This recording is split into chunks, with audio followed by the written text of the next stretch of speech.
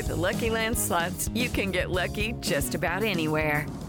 This is your captain speaking. We've got clear runway and the weather's fine, but we're just going to circle up here a while and get lucky. No, nothing like that. It's just these cash prizes add up quick. So I suggest you sit back, keep your tray table upright, and start getting lucky. Play for free at LuckyLandSlots.com. Are you feeling lucky? No purchase necessary. Void where prohibited by law. 18 plus terms and conditions apply. See website for details. And the Oscar goes to... And the Oscar goes to... Gentlemen, my only object in being here is to try and get at the truth. Where shall I go? What shall I do?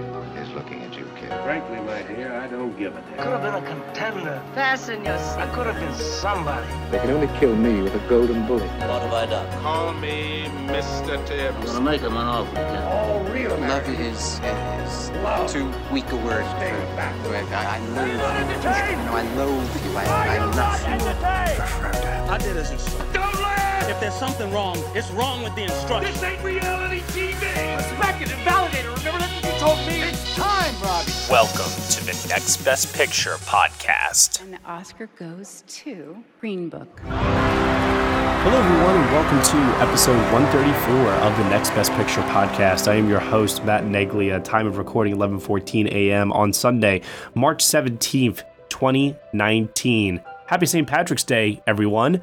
Joining me for this podcast, I have Will Mavity. Hi, everybody. Michael Schwartz. Hello, everyone. Deanne Knighton. Hi. Nicole Ackman. Hi, guys. And Tom O'Brien. Top of the morning. Yes, this is your day today, Mr. O'Brien, right? Tom, you a beer drinker or a wine guy?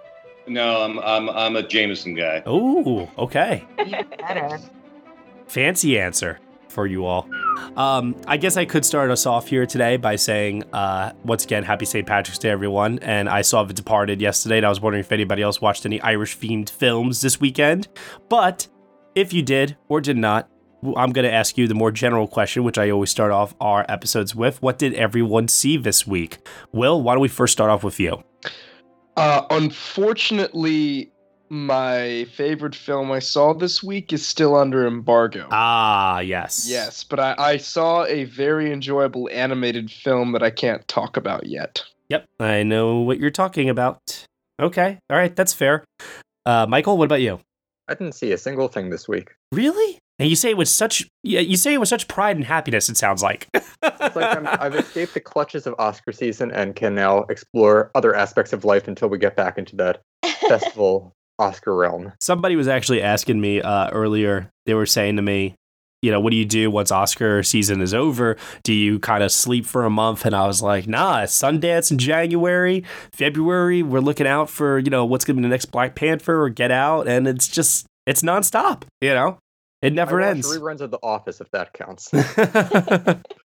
Okay. Deanne, what about you? I filled in a hole that I've had for a long time after seeing Captain Marvel and hearing people talk about Short-Term 12. I was like, it is finally time. It was just one of those ones that escaped me. So it's on Amazon Prime right now. So I caught up with that. Excellent movie. So good. That you guys, I'm sure you know that. I'm sure everyone's seen it. But if you haven't, I would recommend that. And then I also rewatched Easy A, which is a lot of fun too. Some of it holds up. It's not quite, we've had so many things kind of come behind it that kind of have some of the same tone and feel, but it did remind me that it kind of set the stage for a lot of what's being made right now. Things like 8th Grade and Edge of 17, etc. Yeah. No, I definitely agree with you on that for sure. And of course, Mean Girls is a part of that, and there's a bunch of others now within that like subgenre.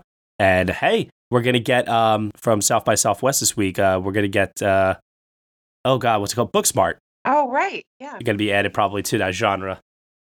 So that's very exciting. That's it for me. We'll be talking more about South by Southwest in a little bit here. Nicole, what about you? What did you catch up on this week? So I saw The Aftermath, which is a new Keira Knightley period drama, which if you read my blog post, you might know is one of my favorite genres, and this one just doesn't quite hold up. There's a lot of plot holes in it. I mean, the performances are great, and it's a really interesting concept of kind of like, what did Germany look like in the months following the end of World War II?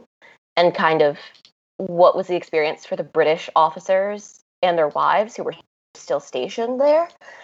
But the script doesn't really live up to the concept, especially because I also, in preparation for writing that blog post, watched Atonement for the first time earlier this week, which was a gap that I'd known I needed to fill as a huge Keira Knightley and a huge Saoirse Ronan fan.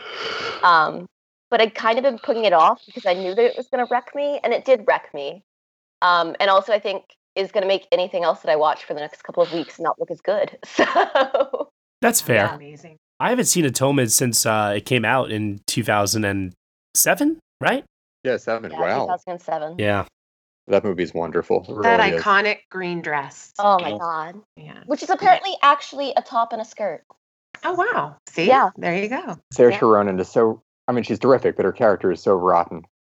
Oh god, just the worst. I love her in it. Definitely early promise of what was to come from such a talented actress, that's for and sure. Vanessa Redgrave in that finale, Oh. oh my god. It's just full of really talented people. Like, I didn't realize Harriet Walters in like a small role in it. Like, it's just a really beautifully made film. Don't forget creepy Benedict Cumberbatch. Biked it. Oh god. Tom, what about you? What did you catch up on this week? I caught up on, I don't think we've talked about this yet on the podcast. I caught up with the Vincent D'Onofrio Western, The Kid. Oh, no, yeah. I don't think anyone has seen that, maybe other than you. Yep. Well, there's a whole lot of speechifying in it.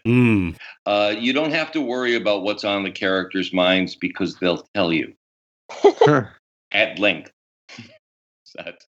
But it's nice to see the old Magnificent Seven trio of Ethan Hawke and D'Onofrio and Chris Pratt together.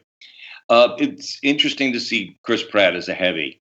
Doesn't quite pull it off. He's really good in the beginning because he's shot in shadow and he's dropped his voice considerably.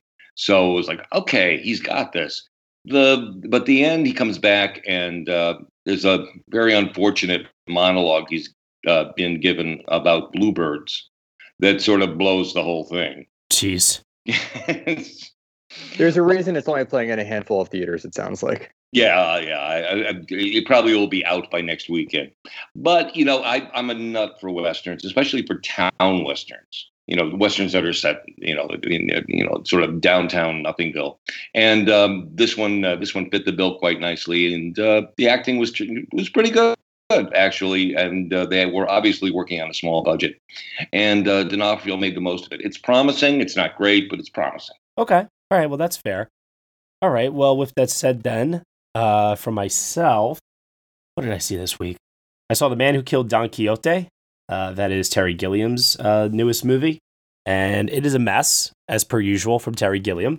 Art direction, costumes, makeup, things like that are pretty spectacular at times. And Adam Driver gives a really, really funny performance, unlike anything I think we've ever seen him do before.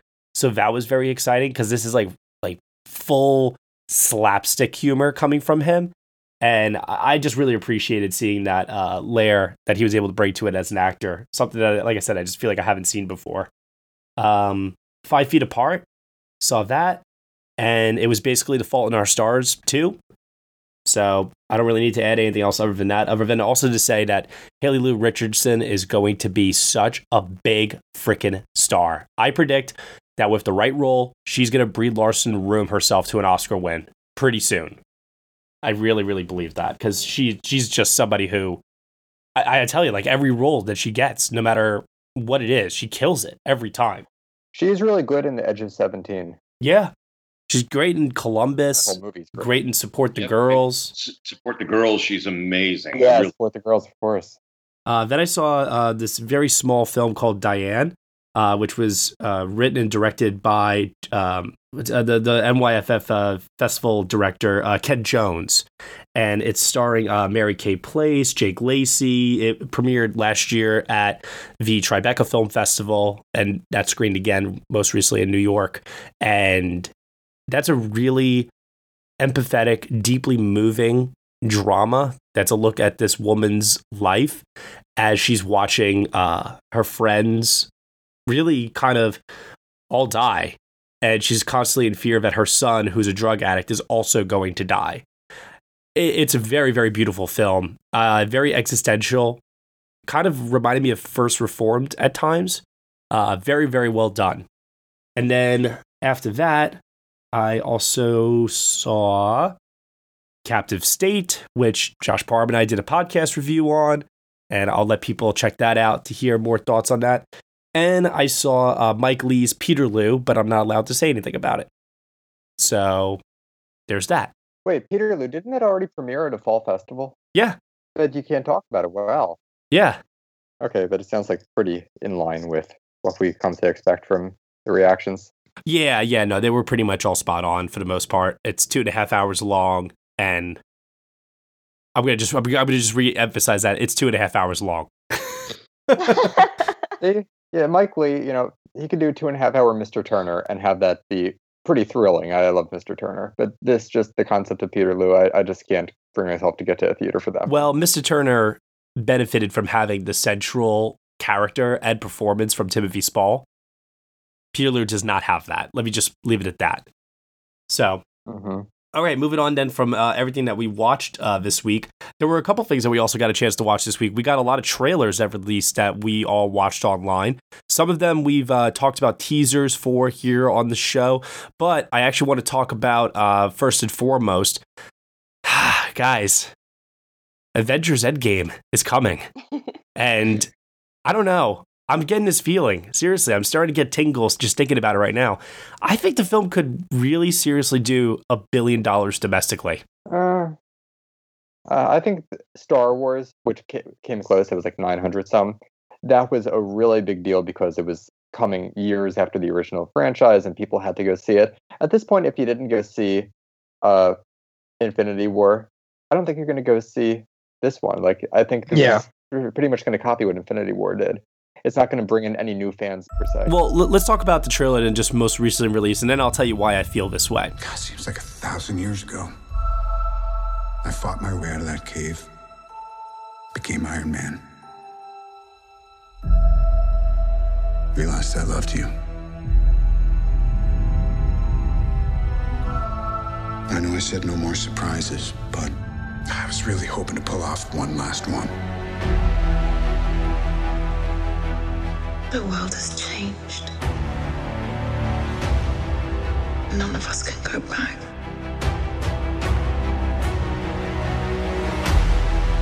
All we can do is our best. And sometimes the best that we can do is to start over.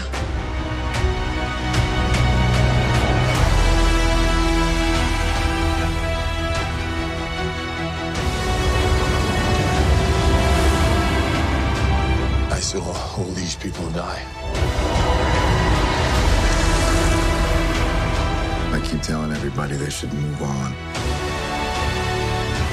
Some do, but not us. Even if there's a small chance, we owe this to everyone who's not in this room to try. We will. Whatever it takes. Whatever it takes. Whatever it takes.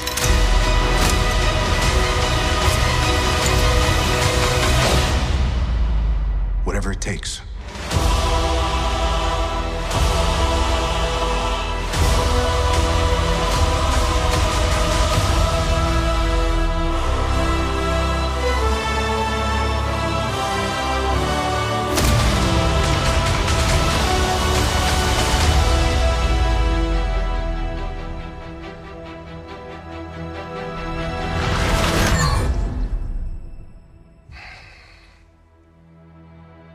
I like this one. Okay, so the reason why I feel this way is because the trailers, we've gotten 2 now, and we have not gotten a glimpse of Thanos other than his hand. We don't really know much about the plot. I mean, you can kind of, I guess, read into what the plot is if you're like really, really into it. But realistically speaking, Marvel is holding back so much information that I do believe that the curiosity factor is there even more so than it was with Infinity War to find out what exactly is going to happen in this film. I agree. I feel like most of what we saw in this new trailer could easily be the first 10 or 20 minutes of the movie. I didn't feel like it gave away much of anything. And so for that reason, yeah, I do think that they're trying to create some mystery around it. And people will see Endgame or, whenever you have end or final, I do think that does bring people to the theater. Yeah, as like a casual Marvel fan, like I am not caught up. I still haven't seen Infinity War, but I saw this most recent trailer and I was like, okay, so I've got a deadline. I've got to catch up on everything, or otherwise I'm just going in, reading some Wikipedia plots because I have to see this. And let's also look at it from this perspective too. The way I think that they're setting it up is when Endgame is over, that's going to close a chapter on a lot of these characters' storylines. And so when you're saying, Nicole, I need to get caught up, yeah, I do believe that like you have to get caught up for this, but anything beyond this, I don't know if we'll have to be fully caught up, so to speak, going all the way back to 2008, 2009, those early, movies. You know what I mean? Yeah. Definitely. Because I feel like they're really forging a new path with Captain Marvel leading the new Avengers team. And it's kind of, they're phasing one thing out and they're bringing in something entirely new. I was glad they reminded me of some of the people that, were lost in the, oh, sorry, Nicole, spoiler, but it's, that we're lost. I'm sorry, I can't protect you from yourself with this one.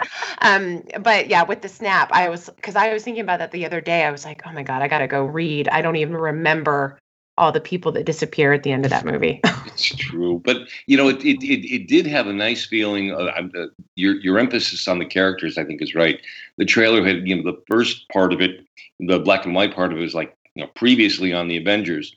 And we got caught up. We saw everybody again, and it got me excited, even with no new footage. It's like, oh, yeah. Okay. Good. I'm there.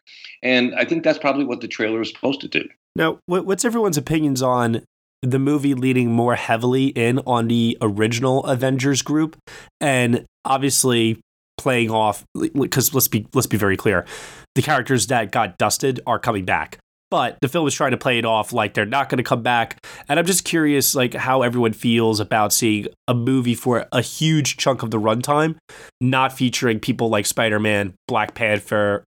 What's everyone's thoughts on that? I've heard it's less than 45 minutes of like that of a 3-hour movie. Most of it has everybody.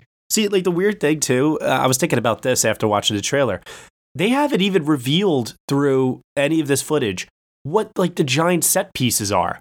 We knew from Infinity War that there was going to be a huge battle in Wakanda, and I don't know what's happening in this movie. I have no idea what to expect. Anything. Yeah. I must confess, and I'm afraid Matt's going to jump through my computer screen after I say this. You never saw Infinity War and you lied to us. Oh, I never said I saw Infinity War. I haven't. And sorry, I spoiled it. Have you jump through my computer screen about is I actually didn't even watch the trailer for this. I was able to pick up little bits and pieces from reactions, because I feel like once I jumped off the Marvel ship, aside from like Ryan Coogler doing Black Panther, once I jumped off board maybe 4 or 5 years ago, I just didn't have any sort of investment with this franchise, with these characters, anything that has to do with it. I think it's interesting how they balance this universe across different films. But then when we hear that, okay, these characters, quote unquote, died at the end of the last one, but they're going to be back for this one, it just gives me no reason to even care about what happens. Well, and I mean, Will, you've been pretty vocal about how Endgame does have to bring a permanent end to some characters. Infinity War did bring a permanent end to some characters, like 2, I think, like Vision and... No, it didn't. Vision, yeah. Laura. I mean, like, well... Yes. Yeah, I've heard if they're going back in time, everyone's coming back. Oh my God, really? Okay. Yeah. Well, hers felt final to me. And snow in the snap. Like Loki's TV show that Marvel's doing takes place after Endgame. See, like the lamest thing they can do with Endgame is retire quote unquote characters instead of actually kill the characters. Right. That's gonna destroy me. Infuriating to do that. Yeah. So I want to see them have some balls like Logan did. Actually kill the damn character. close this It's not gonna chapter happen. and have confidence to move on. I never thought I'd be the cynical one here, but Really, you with Marvel being cynical? I've heard that at least one of the actors is genuinely dying in this. would that be the voyage of Dr. Doolittle? We're not going to do spoilers, but one or two. I think they are genuinely going to finally kill somebody. Yeah. So I'm being guardedly optimistic. Well, so Michael, I can understand from like an outside perspective because it really does kind of when you hear that the stakes are, can just be fixed with time travel or whatever is going to end up happening. I totally understand where you're coming from, but there is just something I don't know about the whole experience of this franchise that still sucks me in. I still got excited when I saw this trailer. I still want to see how, what happens, but I can understand if you're off the ship kind of being like, okay, well, what's the point of that? There's something to be said for the way that Kevin Feige is able to hold this all together and keep a majority of people invested. I realize I'm not the majority here. That's impressive. You give him like an honorary Oscar for that just for making it all happen. But as for the content itself, it's either you're on board or you're not. And I just find it interesting too, because I remember, Michael, when you jumped off, I was ready to jump off myself. I was not enjoying what movie was it? Oh, it was like Avengers Ultron, didn't like it. Thor the Dark World, didn't like it. Iron Man 2 and 3, didn't like it. Like I just had like this patch where I just wasn't really into what Marvel was doing. And then the last almost 2 years with Thor Ragnarok, Black Panther, Spider-Man Homecoming, it's like they got me back, They really, really got me back. And even rewatching Civil War, a film that I was a little lukewarm on when I first saw it, I liked it a lot more a second time. So, I'm in it at this point. And also good to see some of them. Like, I like that they do with the individual Spider-Man movies and the individual Black Panther movies. But when they're all together, that's where it sort of loses me. I really get that because I had kind of jumped ship and I only honestly got back into it because my 15-year-old sister is a huge Marvel fan, and she, one time when I was home, sat me down and was like, we're watching Thor Ragnarok. And I was like, all right, whatever. And that's kind of what got me back in, was I was like, all right, they're willing to do something a little bit different now. So, and then with Black Panther following that, I was like, all right, we're back on the show. Yeah, that's exactly how I felt too. Like, I really liked Guardians of the Galaxy Volume 2 more than Volume 1. And it's just, it was just like this string of hits for me. And Captain Marvel is a film that I don't rank high in my MCU ranking. However, it's still something very, very exciting, much in the same way Black Panther was last year for representation on screen from a large studio franchise. And of course, with the news that Carol Danvers is going to be leading the Avengers moving forward post Avengers Endgame as kind of the the de facto leader after Tony Stark, gives me hope, and also at the same time a lot of curiosity for what storytelling possibilities could come of that for the future. But at the same time, what does that mean for Brie Larson's career? Will she be doing what Robert Downey Jr. did for a decade, or will she be able to balance this with, strong character projects? Oh, I'm sure that she'll actually be able to use this to her advantage to get those strong character projects financed and made. Like, that I fully intend to see Brie Larson doing more of these smaller films, and because she is who she is now, with this level of recognition, those films will get the green light. Right, Downey made a choice too. I mean, he said back in 2009, 2010, that for a little while he only wanted to do Sherlock Holmes and Iron Man movies. I think if he had wanted to go off and do in indie comedy, he could have if he wanted to. I think he was just perfectly content. I think Brie Larson has more of a hunger to keep doing fun stuff. Yeah. I mean, the closest he came was what, Due Date? The Judge? Yes. The Judge. Oh my God, that's one of the worst movies I've ever seen. Well, in any event, though, that's one trailer down. Let's keep news within the MCU here for a second. James Gunn, rehired by Disney, is going to be directing Guardians of the Galaxy Volume 3, and, in a shocking twist, is still signed on to also direct DC's sequel to Suicide Squad 2, making him the first director to direct 2 films in both universes. And Will Smith is out. Yeah, that's true. Hey. Mm-hmm. I heard a rumor like Don Cheadle was coming to do something, or Idris Elba. No, they confirmed it's Idris. Okay, I heard something about like Don Cheadle before that Idris was there, and that would have been weird because he's already in the MCU. So, well, so actually, is Idris was in the Idris is MCU. too. So, yeah. Okay, and that's interesting that James Gunn is doing both. We all know how it played out over the summer. I don't necessarily think Disney should have reversed their decision. I think once they made a decision, they should have stuck to it, as controversial as it may have been. But I mean, in terms of, what it's going to mean, that there's a director working on both sides, maybe that'll happen again with another director. Who knows? See, I wonder how much of the decision to bring him back was moral values versus they legitimately could not find somebody to do Guardians of the Galaxy Volume 3. I think it was a little bit of both. I think it was primarily the latter, and I think they probably realized this is still a very lucrative franchise, and the cast probably rebelled too. Oh, they did. That they had the open letter. Yep. Dave Bautista was very vocal about it. Yeah, and I don't think James Gunn should have been like banned from Hollywood or anything like that. Like he could continue to have these movies. I just think once Disney made that call after what his tweets said, Disney being Disney, I think it was the right call in the moment. But look, if they're trying to go back and look at it from that perspective, I'm not going to, boycott or anything like that. Yeah, I'm kind of with you there, Michael, in that sense, and I get it. Like, if you're going to make a decision, stick to the decision. Stand up for what you choose to do. But at the same time, it was the wrong decision initially anyway, in my opinion, to let him go. He had clearly shown that he had changed, and there were never any other incidences since then. And I understand that Disney is this machine of a company that has a public image that needs to be maintained. Totally get that. Totally understandable. I think firing him was honestly rash and premature.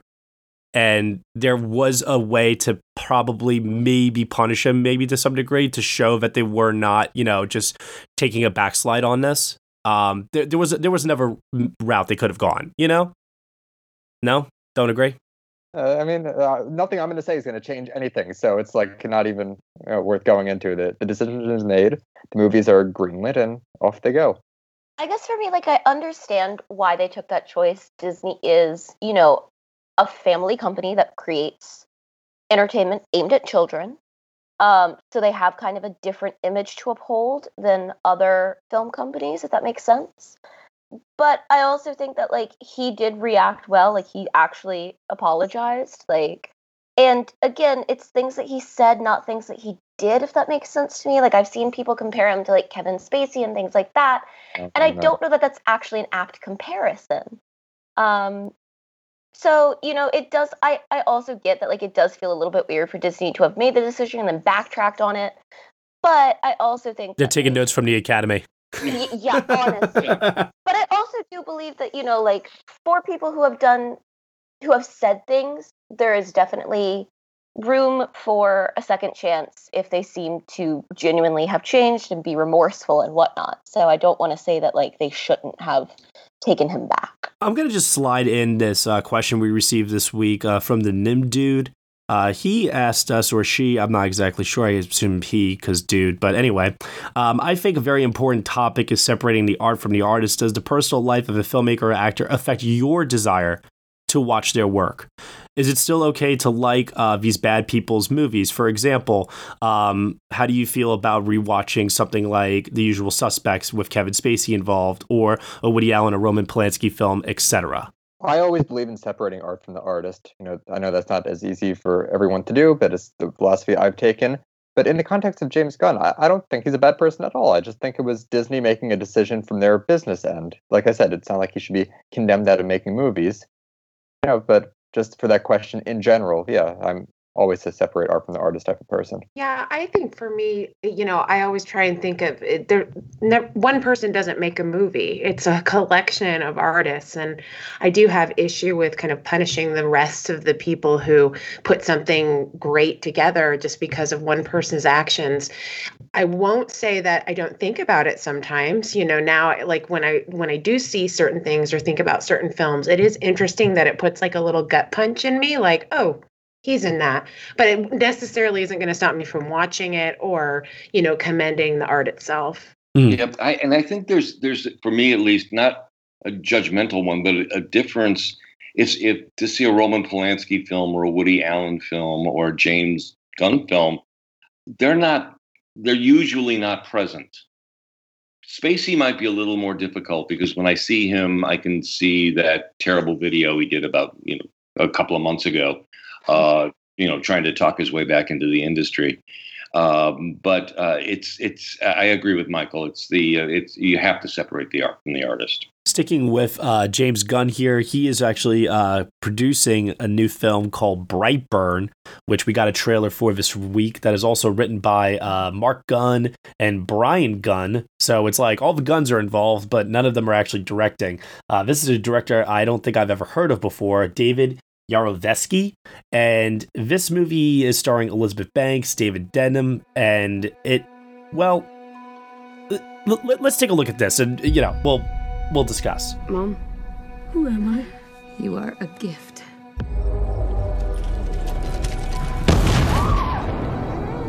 We believe that you came here for a reason.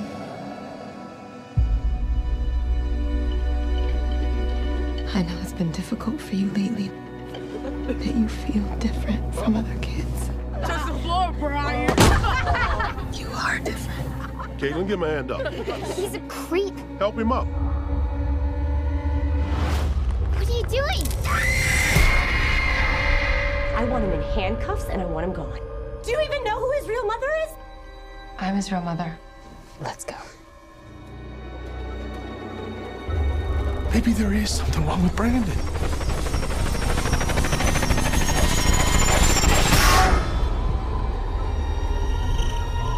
I will never turn against our son. He's not my son!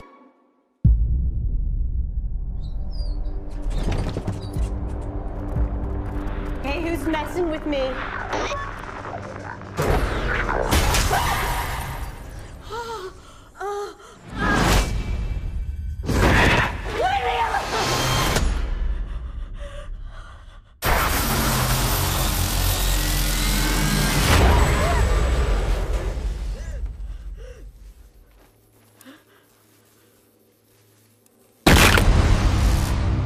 Something wrong?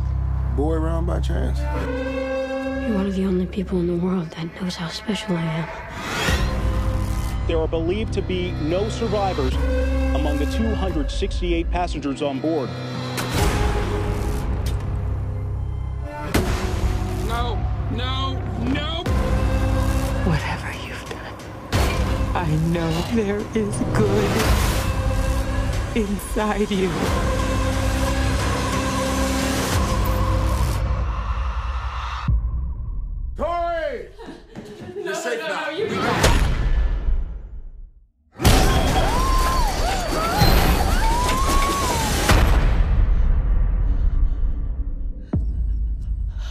I want to do good, Mom. I do.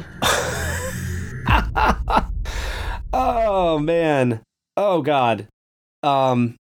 This is interesting because you're taking essentially the concept of Superman, right? If Superman crash landed on Earth, and instead of being this godlike hero that protected the people from a place of good, actually turned out to be evil. And we're gonna flip that. He discovers that he's evil as a kid, so it's like a creepy Superman kid that's terrorizing this small, farm village town with Elizabeth Banks running around.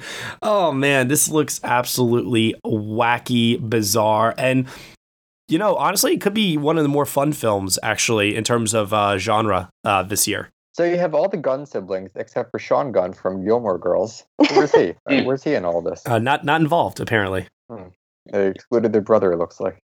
I've been excited about it because the first trailer dropped in November or something. I mean, I've been really amped for this project, honestly. I love unique horror concepts. I think my favorite aspect of this trailer is they use the exact same font from the Man of Steel trailer. Yeah. That was like a little twist that I was like, oh my God, they're leaning so heavily into it. They're not even trying to hide it. And it is beautiful. Some of those shots too remind me of like the Terrence Malick light shots that they used in Man of Steel too, yeah, the shaky cam. Oh, we're going to show this cutaway of farm equipment against a cloudy day. Am I wrong to say that I got off the Devil Kid train years ago, and I'm not sure I want to get back on? I don't blame you. The devil, he's just a superhero. Is he a superhero though? Or a supervillain? I mean, how many supervillain origin stories do we get? Not many, actually. I mean, we did just get Venom, right? Yeah. Yeah, but he's not really a villain per se. Like, That's true. This kid's pretty clearly objectively evil. I'm honestly excited about that. To me, honestly, the concept of it seems cooler than the trailer did, if that makes sense. Like, I love the idea of it, the idea of like twisting this whole Superman thing kind of on its head, but the trailer didn't make me quite as excited for it. I can understand that. I definitely can. Yeah, because there are certain beats within the trailer that, other than the part where he like flies very, very quickly, like tackles someone. Yeah. Yeah, like that moment was genuinely like, oh shit! Like that was like a jump scare right there in the trailer that got me. You know. Mm-hmm. How about that eye moment? See, like that's where the trailer kind of loses me a little bit. It just felt like it played a bit too much into some of those, like as you said, Tom, demon kid tropes. Yeah. Oh, wait a minute. Oh, wait a minute though. You're talking about the eye lasers. I think Will was referring to the what even is it in the eye, Will? What are they poking at there? It's a piece of like the light bulb explodes and the shard ends up in her eye. Jesus Christ.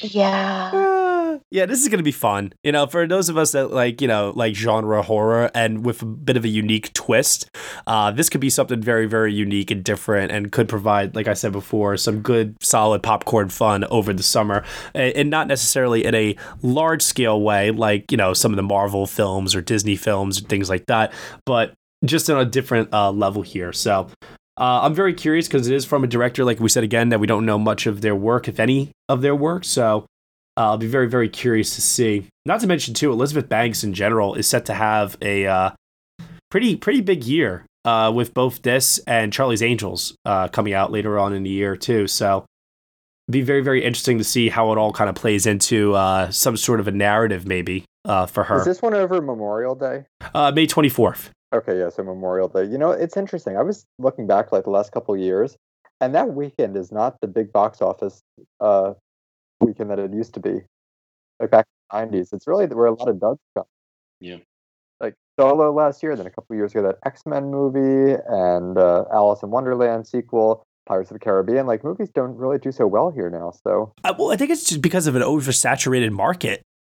Back in the day where movies used to do well over that time frame, it was because the big movie came out then and surrounding it were much smaller films. Now we're getting high tentpole studio, big blockbuster films it almost feels like every week. Pretty much, Tomorrowland and Men in Black 3, and it seems like that's just where they're dumping these movies before June starts. Well, yeah, it's just what Matt said. There was a time when we only had a few blockbusters a year, and now that's almost exclusively what comes out, other than low-budget indies. Yeah, it's pretty wild. So it's not a special weekend anymore. Instead, you're going to dump your Avengers movie in April, which was unheard of. Yeah. All right, let's take a bit of a break here. Let's talk about the polls really quick. Hi, everyone. This is Tim Costa. I'm Hermano da Silva. And this is Walter Vinci. And together we are the First Time Watchers podcast. Each week we choose a movie to review that none of us has seen. Watch it together. And then discuss. These movies could be new. Or old. Or on our list of shame. You can find us on iTunes by searching for the First Time Watchers podcast. As well as on Stitcher. And we love interacting with our listeners, so if you have any suggestions, send us a tweet. An email. Or post to our Facebook page. We'd love to hear from you. That's right. I mean, it's all about interaction.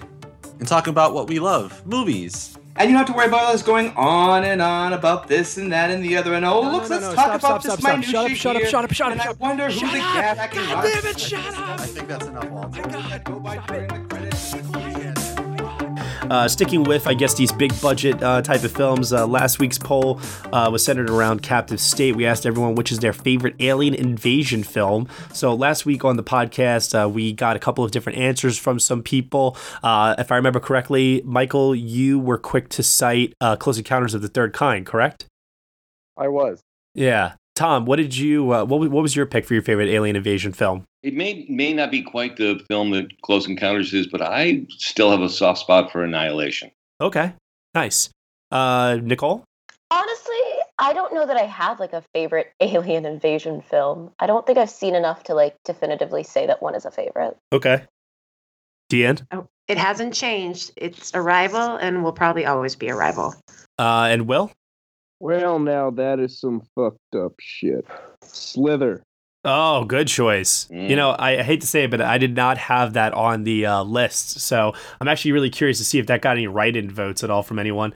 Maybe it got one from you. I don't know. Nope, no write-ins. Sorry. Damn. That's a good choice, though, there, Will. In any event, though, this was pretty much a no contest here, with over 100 votes, just blowing everything else out of the water. Arrival is clearly everyone's favorite alien invasion film. And for probably good reason, too. You know, it's the kind of movie that doesn't take the aliens are attacking and there's a war, big special effects and action. It's a much different kind of a sci-fi alien invasion film, unlike anything else that we've seen, probably going back to, like Michael said, Close Encounters of the Third Kind. Yeah, it's very layered, and it's really not even about the invasion. It's more about the other concepts. So that means we have, smart listeners, sounds like. Oh, we always have smart listeners. You ask me. You had mentioned E.T. after I said Close Encounters, and even though I prefer E.T. as a movie, and it's about an alien, I don't consider that like an alien invasion movie, even though Close Encounters isn't really either. E.T. is more like a friendship. But Close Encounters plays it off like it is an alien invasion until it's revealed that it's not. You know, like the panic and hysteria from the people, is definitely played up like it is at first, I love Close Encounters of the Third Kind. That is, I got to rewatch that. I saw that in theaters for like the 40th anniversary or whatever it was a couple of years ago. Like it was all 4K scan, new sound. It was truly amazing. Well, next week's film is Us. Jordan Peele's follow-up to Get Out. Going Thursday night. I can't wait. Me too. Yep, I have my tickets Friday morning. So for this week's poll, we're asking everyone which is their favorite doppelganger or double film. So a movie involving a doppelganger or a double. Let me list off some of the options here, and I'll ask you all what your favorite is. So we have Adaptation, Black Swan, Dave, Dead Ringers, Doppelganger, The Double Life of Veronique, Enemy, Femme Fatale, Invasion of the Body Snatchers, Cage Musha, Lost Highway, The Man Who Haunted Himself, Moon, Mulholland Drive, Obsession, Persona, Possession, The Prestige, Primer, Solaris, Suture, Us, Vertigo, and if that wasn't enough, there is a write-in option as well. So, who wants to go first? I'll go. Doesn't Annihilation need to be on that list? You know what? That's a good question. Yeah, I guess so. So there might be some write-ins there. That's actually not my choice. I would go with another Portman film. I love Black Swan. So that would be my pick. I do want to just say, because you just maybe curiously look at the write-ins, Deanne, really quickly to see if it was there. And I just saw one that just made me laugh a little bit. Somebody wrote in The Social Network. I was thinking that when you said it. I was really thinking that was going to be on your list. Yeah. Well, it didn't. That did not occur to me. And that's a great choice by somebody to put that in there. Listen, I can't cite every film. I'm going to name. You're going to want to add to the list also. What's that? Vertigo. Oh, Vertigo's on there. Oh, you said Vertigo? Yeah, it was the last one. Totally missed that. So. Okay, then that's it. Vertigo. Yeah, nice. Vertigo's definitely my pick. Okay. Tom? Yeah, Vertigo is one of the greatest films of all time, but as far as doppelgangers go, I'm a Black Swan fan. Oh man, she's so good in that. Will? The Parent Trap. Wait, with Lindsay Lohan? I was thinking about that too. Yeah. Oh man, take me back. Oh my gosh. Not doppelganger though. That's a twin. Oh well, neither is Adaptation. Well, the question is, which is your favorite doppelganger or double film? I added or double. So. Okay. I don't know. Half of the ones on Matt's list aren't like evil doppelgangers. It's just like, oh, we're doing that little split screen effect where we put them both on the screen at the same time, like The Social Network. Yeah, exactly. The original Parent Trap, I hope. No, the good one. Oh, dear. I love the Nancy Meyers Parent This Trap is a so much. conversation for another podcast, I think. I do love that movie, Will. I'm with you on that. That's so good. Isn't that movie 2.5 hours long? It didn't less. It's like 2:10. Okay. It's a Nancy Meyers movie. What do you? I remember as a kid feeling like that movie was long. The prank sequence really had a lasting impact on me. It really shaped a lot of who I am today. Wait, with the gecko?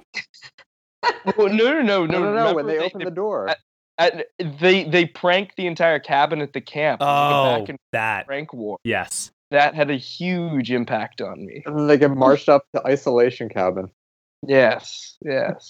Sleepaway Camp then may be a doppelganger movie with your definition, Will. I am going by Matt's definition because he put like adaptation in there and stuff too. You know, like if this were just evil doppelgangers, there could be another answer. But and while we're at it, we have Spider-Man Into the Spider-Verse, Matt. Because oh my God, that's Just true. go watch the movie Dave if you haven't. Dave is so wonderful. Dave is really good. Yeah, that's a movie that not a lot of people have seen that they should definitely check out. How about The Great Dictator? Oh man, it's a good choice. I don't have that on here. Oh, see, like this is what I mean. No, I can't list like 100 options, but No, it's hard to make those lists. yeah. For me, I know that Will's already pointed it out a couple of times here, but adaptation holds a special place in my heart. Just because I saw it at a time in my life when I was really studying screenwriting, and I think that film is one of the most brilliantly written films ever made. So And God help you if you use voiceover. God help you. That's a great movie too. I love it. Love it so much. Nicolas Cage. That might be my favorite Nicolas Cage performance. Ooh, That's tough. that's for another time. Great. Brian Cox is so great in that. How to get burned? How to get burned? How to get burned? I think Wicker Man takes the cake, right? That or Vampire's Kiss. I mean, when he punches the person in the bear costume, I mean, clearly that's Academy Award winning material right there. I'm a vampire. I would go with The Rock. I love him in that movie. You're the Rocket Man. I think we need God on our side right now. I think we should leave God out of it. That's totally from the Queen, FYI. So moving on now from that, the final, final trailer? Yeah. So we do have one more trailer to discuss for this episode here. And this one was quite a doozy. Definitely set the internet on fire for pretty much the entire day. It was up online. And that is the full-length trailer for Guy Ritchie's Aladdin. Let's take a look at this one. They're over there! Get them! Stop! Thief! You three get back here! Stop that boy! She's on the roof!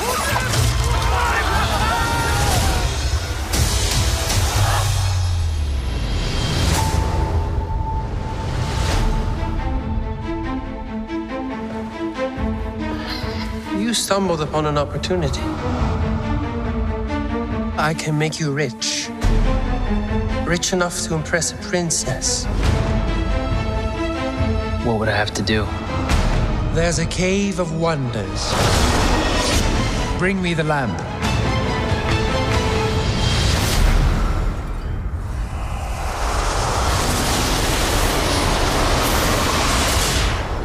O great one who summons me, I stand by my oath, loyalty to wishes 3.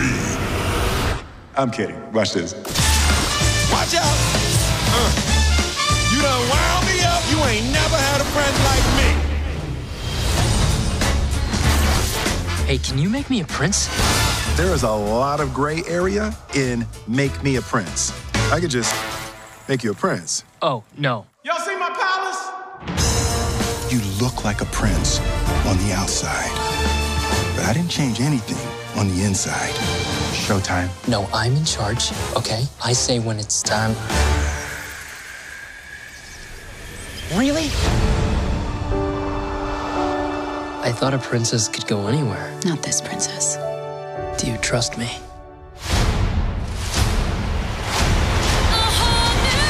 Don't you dare close your eyes. Hold your breath, it gets better. I'm like a shooting star. I've come so far. Let me share this whole new world with you.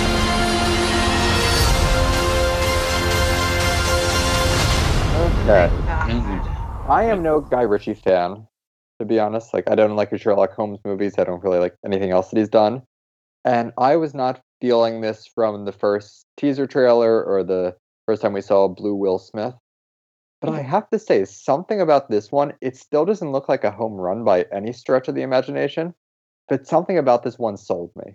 Yeah, I wouldn't say sold, but it feels less garbagey than the previous trailers did. Maybe they because start playing a whole new world, which that does a lot on its own. Like, I get goosebumps anytime I hear that song. See, now I'm actually on the other side of the fence here. I can't get over how aesthetically displeasing this movie looks to me. Yeah, it looks cheap compared to like Beauty and the Beast and what we're seeing with The Lion King. It does look cheap, but I'm never gonna pass up a live action Disney remake like this.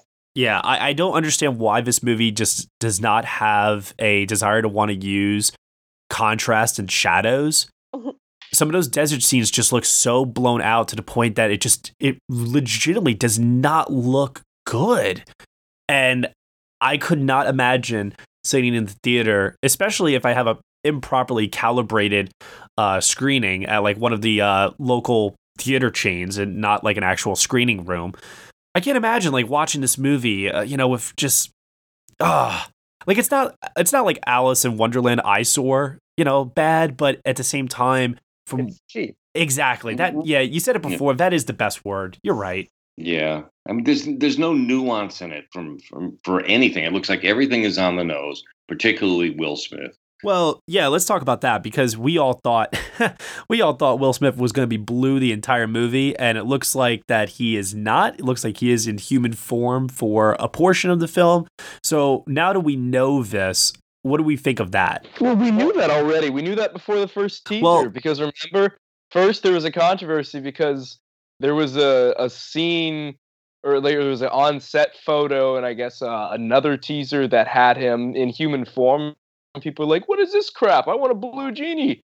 And then we got the blue genie. Well, that's the thing is like, I know that existed, but I think it was less so confirmation and more speculation. Like people didn't know if he was going to be blue or not. And then of course, when the first teaser, we literally saw like official images from the film and like an Entertainment Weekly article where like a screenshot from the film that Disney themselves released that showed Will Smith in human form. A couple of them, and then he had to do an interview saying, yes, I'm human some of the time, but then I'm also blue, and people are like, oh, okay, we'll wait and see how. Right, that was back in the fall. But even if you saw the original Aladdin, Genie turns into a human. He disguises himself for a portion of the movie. He is also walking on two legs at times. Yeah, that's true. Mm-hmm. Knowing what we know now and seeing it visually, though, Will, what do you make of the portrayal of the Genie through Will Smith in this?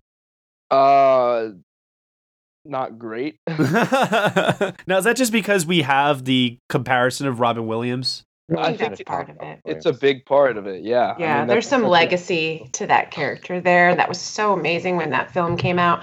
I am struggling. I am not excited for this at all. I'm even having a hard time deciding if I'm going to see it. Oh, wow. Okay. Mm-hmm.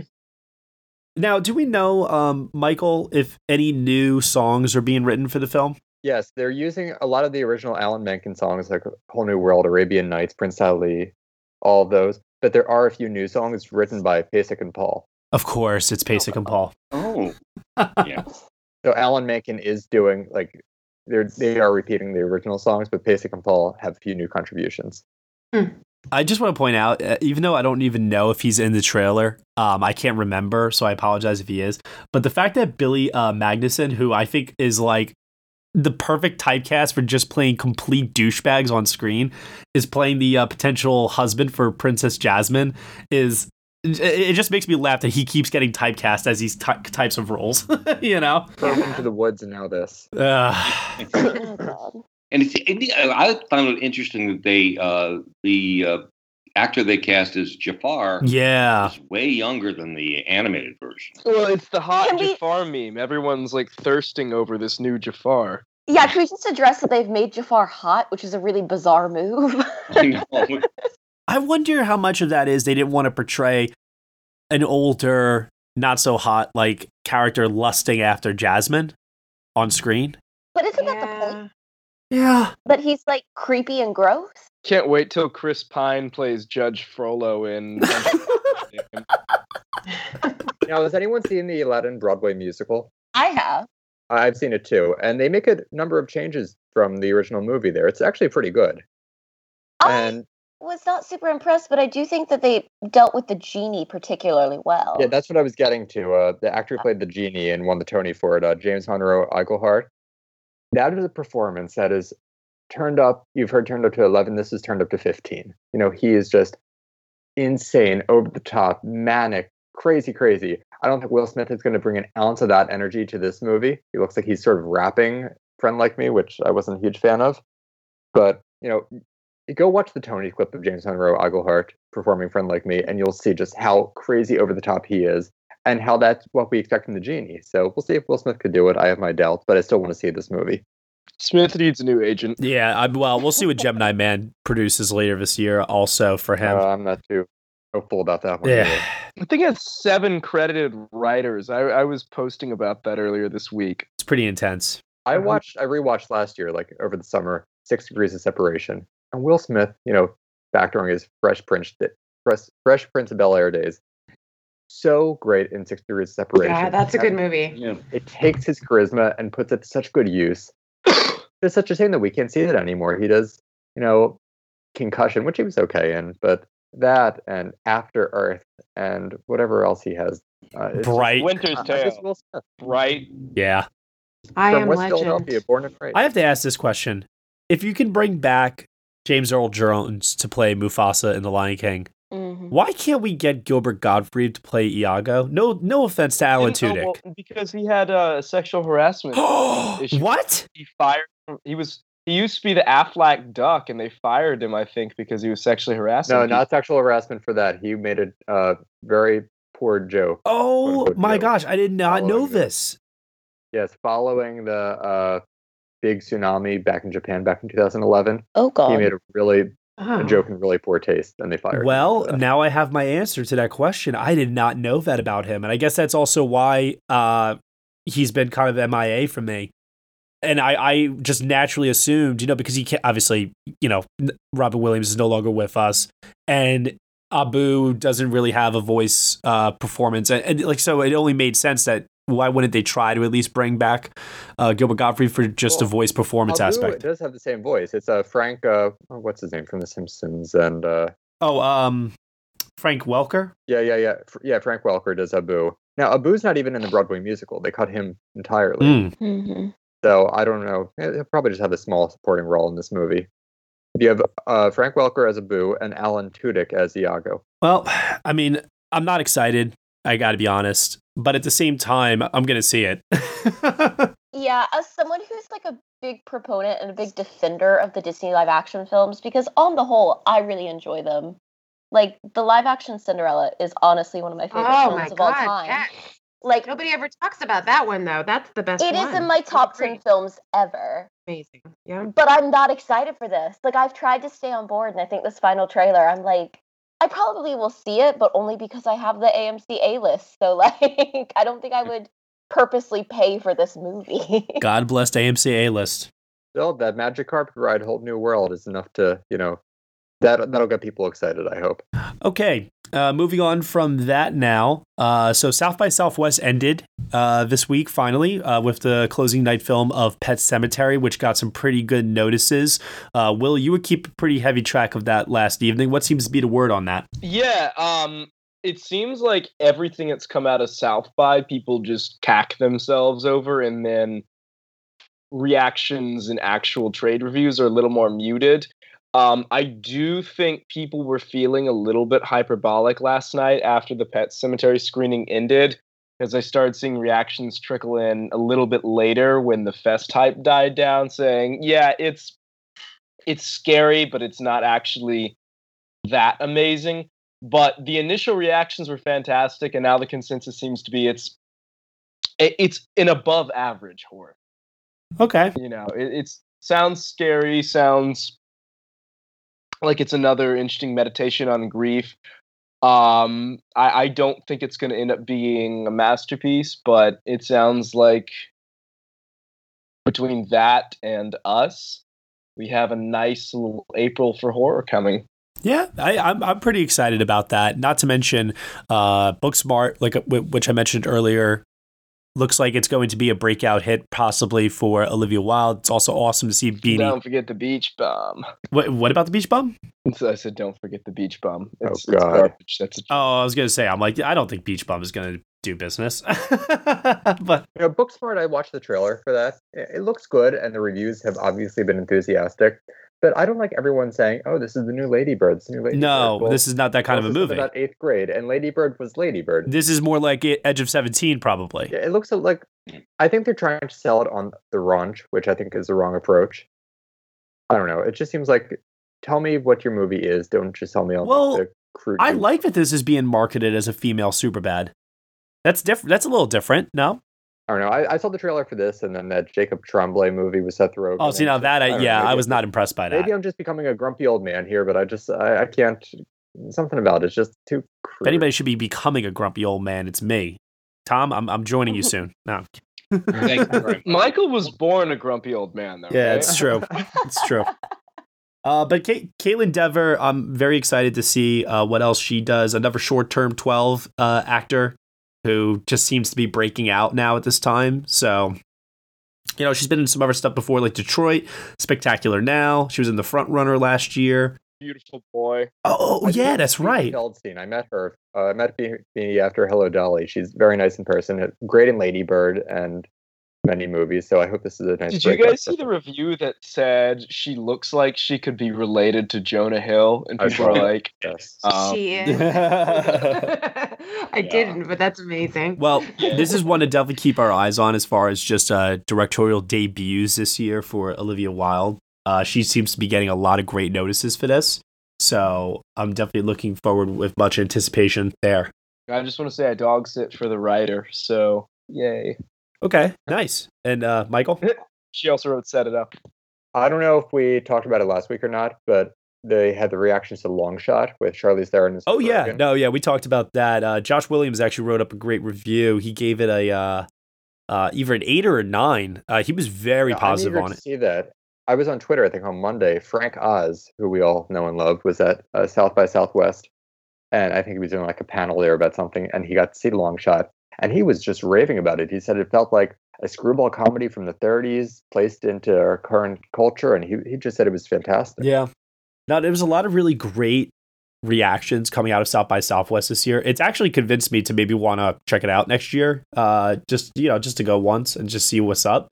Because I feel like each year it keeps, growing in prominence, and the films that keep coming there are, less obscure, more mainstream, and, definitely something that's worth checking out. Yeah. Oh, by the way, speaking of Frank Oz, I think Will brought this up last week. We were talking about the great cast for the Rian Johnson movie, Knives Out.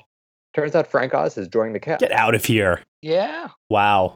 I mean, they worked together on Last Jedi with Yoda, so. Makes perfect sense, I suppose. All right. Well, with South by out of the way, I'm going to just end this episode here with some quick questions from our fans. We'll get through these very quickly, and then we'll close out this week here. So this one comes from Michelle Fowles. After watching Zodiac for the 1000th time, I still cannot believe that movie did not receive a single Oscar nomination, even though There Will Be Blood and No Country for Old Men appeared in more top 10 lists in so only those films appeared in more top 10 lists in 2007. So my question is, what is the greatest film in the last 19 years, so since 2000, to not receive a single Oscar nomination? Oh my goodness, you have to give me a second here. Yeah, not a single nomination. Okay, that's hard. You know what you gotta just do? You gotta just do best films of each year and just work your way backwards. Yeah. Yeah, 4 hours later. All right. Personally, for me, I would say Calvary. I adore that movie. Oh, speaking of Irish films. It's St. Patrick's Day. And unfortunately for the rest of the episode, all I'm going to be doing is speaking in some sort of a Cercius Irish accent. Or an attempt at one. In season 4 of Game of Thrones. For those who have listened to the show before, you will know that this is not new. Will has done this before. So I'm going to go with a movie that I really love from 2004, and it sort of got mixed reviews at the time, but I think it's really brilliantly done. The production design is great. the costumes, the performances, direction. I really, really love this movie, and that is DeLovely. Oh, good choice. That is very much a Michael Schwartz movie. It's the movie that introduced me to my love of Cole Porter music, and I think Kevin Kline and Ashley Judd are really phenomenal. It's directed in a really unique way where it starts with old Cole Porter, who I guess has just died, looking back on a version of his life. Like everyone comes into his life to do like a big musical performance, and then it goes back scene by scene to show the big moments that define who he was. Interesting biopic, and Kevin Kline is magnificent. So I'll go with another Irish-themed, Irish locale film, which is Sing Street. I loved that film, and I thought the music deserved some recognition. So I was disappointed to see that not get any nominations. It was my number 3 of the year. I will throw a shout out to Edge of Tomorrow. Wow, that's random. Which I felt should have at least gotten an editing nomination or sound or something. Yeah, Edge of Tomorrow was good. I'm not saying it's the best, but that should have gotten some sort of, like something, you know? Like it should have been the lone sound editing nominee. What about film editing, Matt? Yeah, Honestly, totally. The editing in that is fantastic. I mean, like, I can make a claim for that. I can make a claim for Moon. Would have loved to have seen Sam Rockwell get a nomination for that. Just to name a couple other ones, Casino Royale, It's a Crime. It wasn't or anything. Editing, one of the sounds, original song, that Chris Cornell song is fantastic. I would also say Old Boy. Oh, yeah, that's a good choice. You know, we brought it up before, Short Term 12. Short Term 12, fantastic movie. Just off the top of my head, I actually would say something just from this past year, which is Blind Spotting, which I really thought, like, if it had come from more well-known writers, could have gotten a screenplay nom. You know what else deserved a screenplay nomination? Not from this past year, but in the past almost 20 years. Mean Girls. Yes.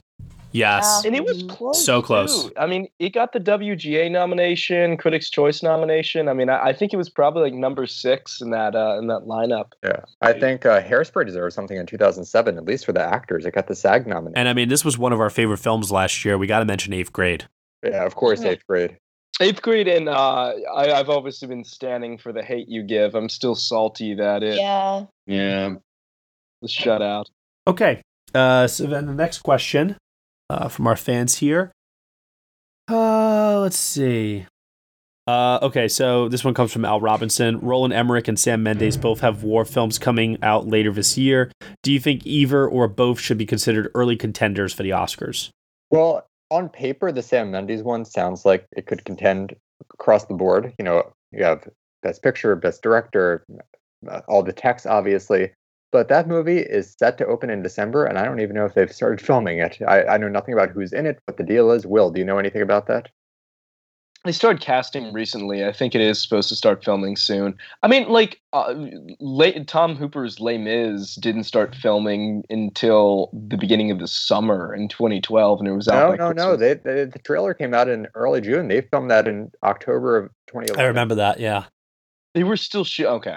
Now, it can be done. Yeah, no, it's true. It just seems like for a movie that big, like, we had also announced The Humans, the wonderful Broadway play, is going to be turned into a movie.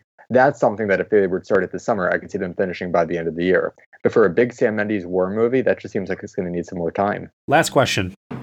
How will the Oscars change in the next 5 to 10 years? This comes from @JoshD88. I think we need our own episode for that. You say in the next 10 years? Yeah. The 100th and last Academy Awards. I'm very excited to reach 100. I'm glad I'm going to live to see that. Knock on wood. Yeah. So I think it will be interesting because, right now there's a backlash against, there was the supposed idea that, we need to change the specifications to make sure Netflix films can't compete. I think 10, 20 years it's going to go the opposite direction. I think the Emmys will drop their made-for-TV movie category entirely.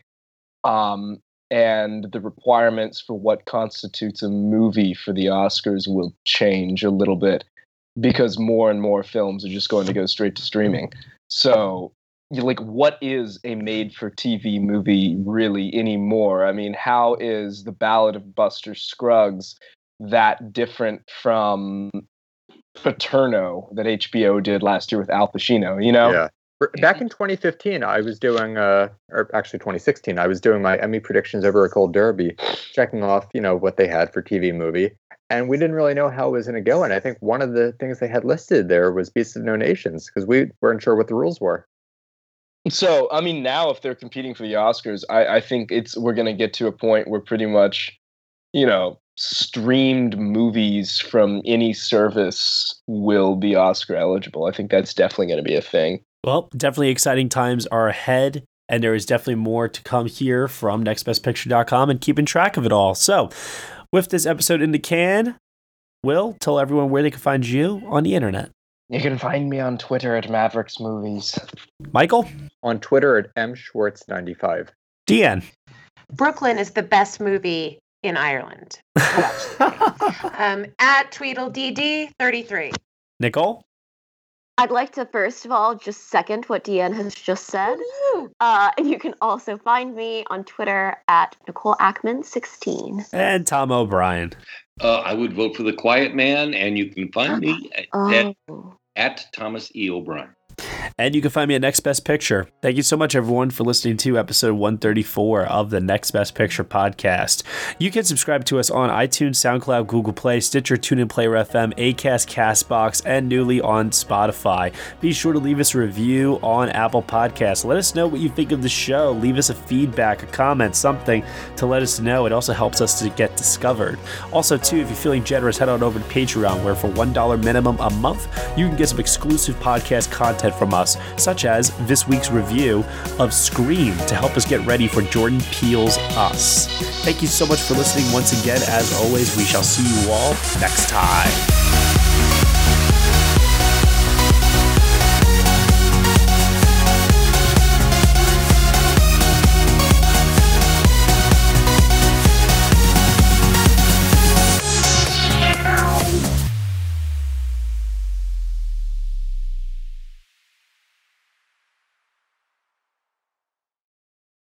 Hello, it is Ryan, and I was on a flight the other day playing one of my favorite social spin slot games on ChumbaCasino.com. I looked over at the person sitting next to me, and you know what they were doing? They were also playing Chumba Casino. Coincidence? I think not. Everybody's loving having fun with it. Chumba Casino is home to hundreds of casino-style games that you can play for free anytime, anywhere, even at 30,000 feet. So sign up now at ChumbaCasino.com to claim your free welcome bonus. That's ChumbaCasino.com and live the Chumba life. No purchase necessary. VGW. Void where prohibited by law. See terms and conditions. 18+.